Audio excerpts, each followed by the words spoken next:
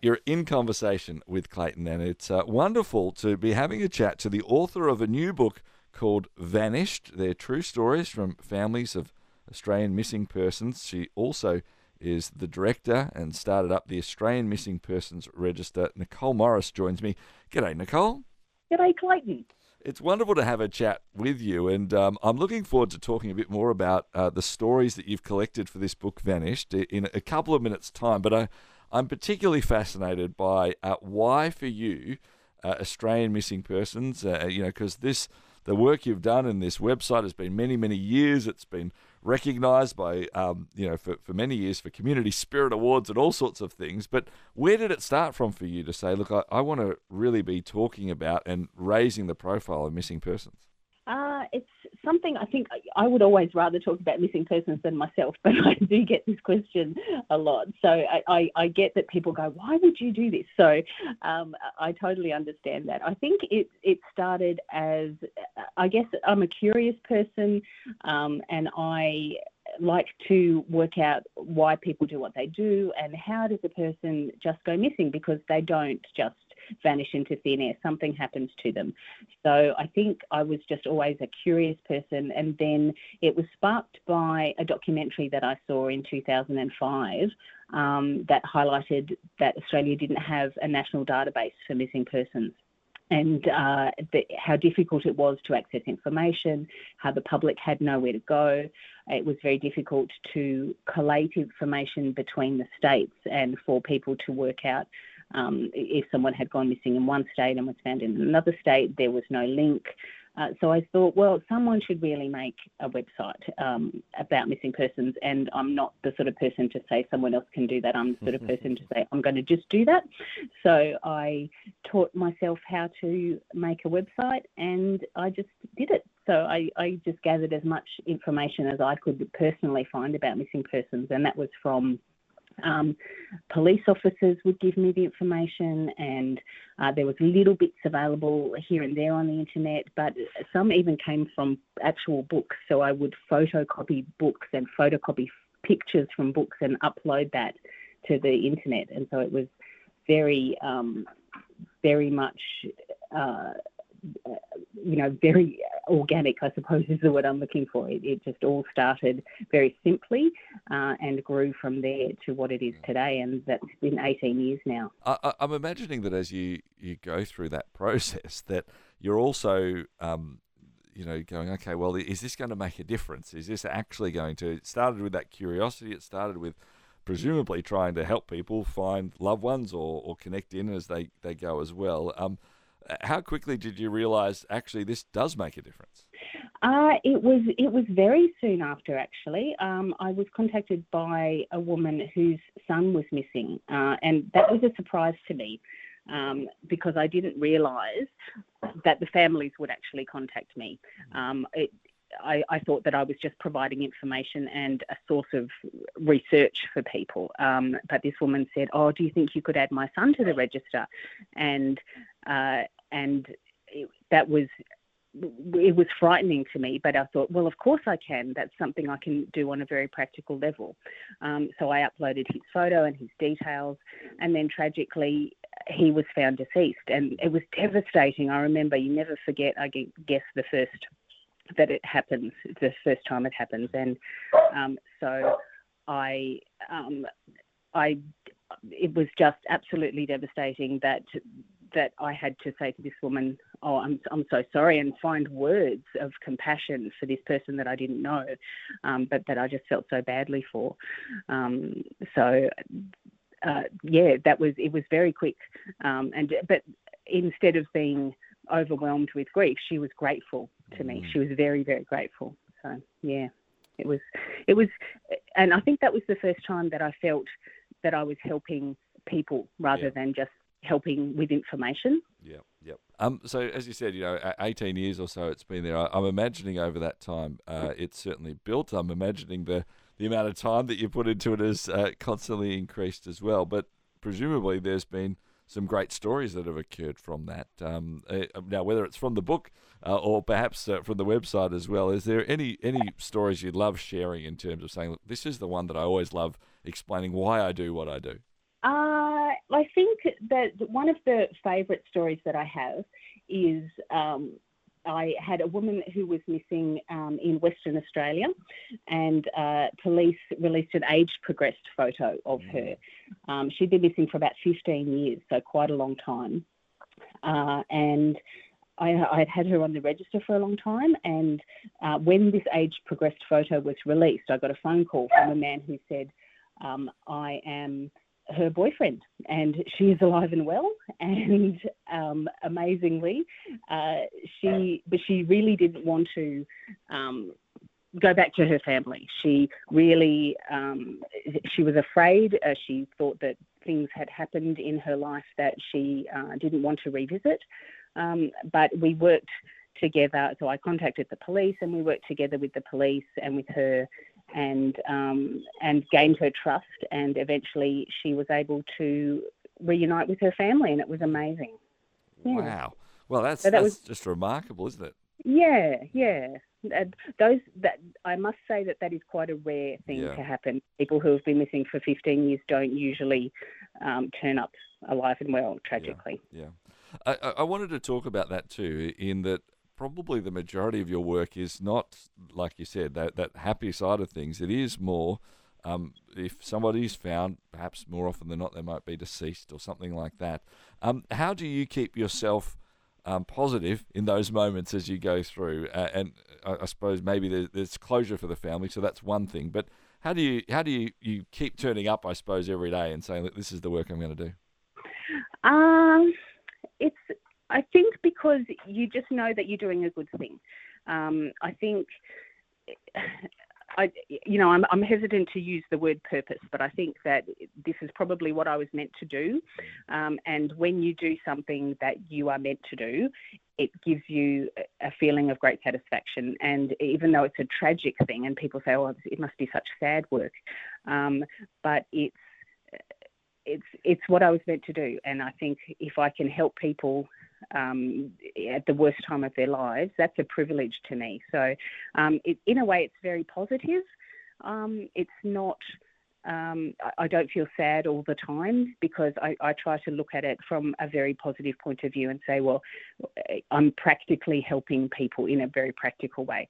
So, and that produces a very good feeling, because I think that's what we all should be doing for the people around us. If we see a need, then we need to be filling that need if we have those particular skills to do that. Yeah. And Nicole, my understanding too here is it's not like you're making money out of this website, in fact, but it's effectively your full-time job, right? Like it's this is what you do. So registered charity now as well, I'm understood. Is that correct? It is, but it's not my only job. I'm also a dementia nurse, so I have to juggle both. So I juggle going to work and doing the website and writing the book and my family. And so it's certainly not the only thing that I do. And I don't. The 24 hours a day isn't quite enough. No, I would reckon it's not. My guest is Nicole Morris. She is the author of this book, Vanished, and also the director and creator of the Australian Missing Persons Register. That's AustralianMissingPersonsRegister.com as well. I'm going to be back with Nicole in a couple of minutes' time. I've got so many more questions. I want to ask you, what's her daily routine in terms of as she actually goes through this? How does she go and collect information? What's she looking at? More stories out of this book, Vanished, and also what we should be doing, even if we don't have a missing person in our life. Is there something that we could be doing to help others who perhaps do have missing persons? We'll be putting that question to Nicole next here on 89.9 The Light. You're in conversation with Clayton, and the author of the book Vanished, as well as the director of the Australian Missing Persons Register, Nicole Morris, is my guest. And the byline on that book, Vanished, is true stories from families of Australian missing persons. And we're going to hear a couple more stories from that in just a couple of moments' time. I did want to ask actually one clarifying question, Nicole, that I know that I think it's the AFP do have a National Missing Persons Register or something similar to that. What's the difference between, say, something like that website and your website? I think that The AFP register doesn't have a complete list of missing persons, and that's for some complicated reasons. Usually the investigating officer has to submit the cases. Sometimes there's dusty old files that aren't being currently looked at, so no one has submitted them to the AFP. So it's a bit of red tape, really. But the main difference I see with my particular website is that I try to produce a complete picture of the missing person. So while the AFP might just have one photo and a description and a summary of when the person was last seen, then I can expand on that.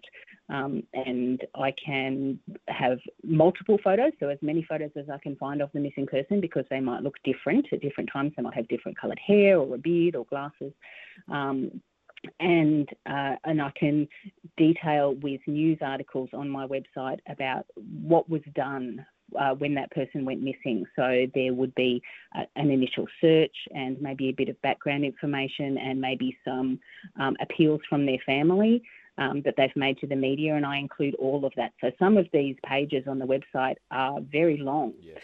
And I can also include coroner's reports. So that's something people probably don't realise, is that for a long-term missing person, quite often the coroner will take on the case and do an inquest for a long-term missing person. And that doesn't mean that they are definitely deceased. It means that on the balance of probability, the coroner has found that that's likely to be the case. But inquests are useful because they require the police to kind of reinvestigate a missing person. Yep.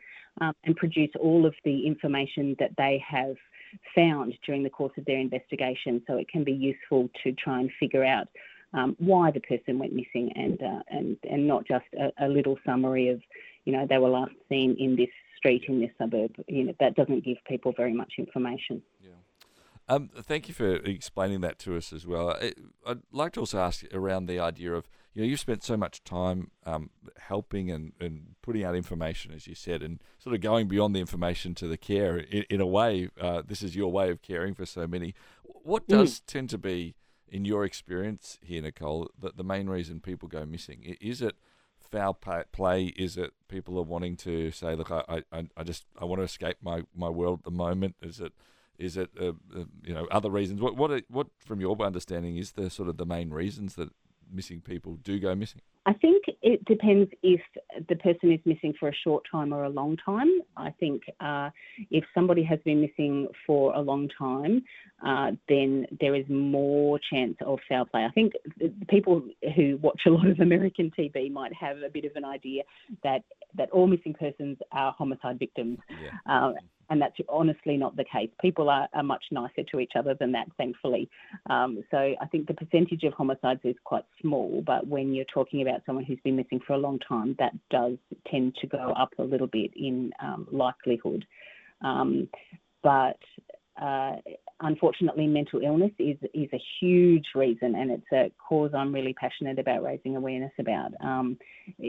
People are just not coping with their lives, and they just need to get away for a little bit. Mental illness that is not being treated because people find it difficult to access, and it's a very difficult thing. People with dementia who wander off, there's quite high numbers of those, and sometimes it is people who just want to escape for their lives for a little bit, but it's actually difficult to do that on a practical level because we need to verify our identity all the time. Yeah. So it's quite difficult to not use your bank account and to not use your phone and to not leave a paper trail and to survive without, a bank account that is all electronic. So it's quite difficult to just wipe your identity and start again. And to leave everyone. So sometimes a wife might leave a husband, but she's not usually going to also leave her children or her mum or her best friend. She's not going to wipe everybody she knows. So there's a difference between kind of starting again and totally disappearing from your life. Yeah. And I think your website, reporting it's around over 50,000 or so missing people each year in different forms throughout Australia as well. I wanted to ask, as you go building this and updating this information, what sort of a daily, and maybe it's not every day in the sense of it, but what are you doing in terms of, are you spending this many hours searching the website for this sort of information or whatever? What do you sort of go through to build a website like this? The website now, I suppose, because the website is really long-term missing persons, so it's not really updated constantly. When somebody is found, so they might find remains of someone, then they can be taken off. They're added to the website fairly regularly, but I would do that, every few weeks, I would say. But most of my time would go into the Facebook page that has 177,000 followers. And that's the place where I would put the people who go missing today and yesterday. So those are very fresh cases where we need to get out the information to a large number of people very quickly. And Facebook is very efficient in doing that because it's shared and then shared by those people and then shared by those people. So the post reaches a lot of people in a short amount of time, which can be very, very effective in finding someone who's just gone missing. Yeah, so that's something that's daily happening for you as you go through. Yeah, Definitely. Yeah, wonderful. Yeah. Now, I wanted to ask a little bit as well around the more of the stories in Vanish. The heart behind writing this book, was it the byline's true stories from families of Australian missing persons? Was it an exploration of those times to help families? Was it something from your perspective to get the word out more around it? The heart behind the reason for putting this book together, I'd love to know. I think it was, as I said before, it frustrates me a little bit that people just see a picture and a description of a missing person. And I wanted to remind people that there was so much more before they became just a picture on a missing person poster. They had huge lives, and in some of the cases, the background information might explain why they went missing later in their life. That's in one of the cases in the book of Marcia Ryan. She had a traumatic event happen to her when she was 17, and she then went missing in her 30s. And you can understand why once you know the background. But if you just look at it, there's Marcia and she just went missing on this date, you don't understand all of the reasons why that might have happened. So I wanted to give a broader picture and a more complete picture of each missing person, but also to highlight what their families go through, particularly their brothers and sisters. And the book is sort of focused around their brothers and sisters and the unique journeys that they go on, and the things that they have to do, which is not just make appeals in the media and comfort their family, but all the practical things that they have to do. They have to keep paying their rent. They have to ring up their boss and say, I'm really sorry, but my sister's gone missing. Can you hold her job open? All of these things, access superannuation and keep paying house mortgages and car payments and all of these little things that people don't realise, because at what point you have to make a decision at some point to say, okay, I don't think they're coming back. I can keep paying their rent, but when do I stop? And this means they no longer have a home, and terrible, terrible decisions to have to make for your family. I'm assuming that then once that's gone on for a number of years, the living with, even for the families as well, you're at a party and say, oh, how many brothers or sisters do you have? Well, I have two, but I have one that's missing. There's always an ongoing part of that as well, I'd imagine too. Exactly. And there's common themes, I think, throughout the families in the book as well.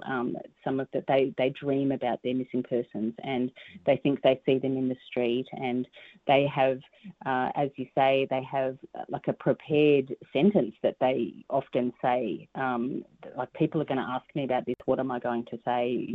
I did have a brother, and sometimes they just don't want to talk about it. So they'll just say, I only have two brothers, and because it's easier, not because they want to forget the person, but sometimes it's just too hard to say it over and over again. And then they become, I think Kevin Doherty in the book said, I became the guy with the missing sister. He wasn't himself anymore. He was the guy with the missing sister. So that's really sad. Yeah.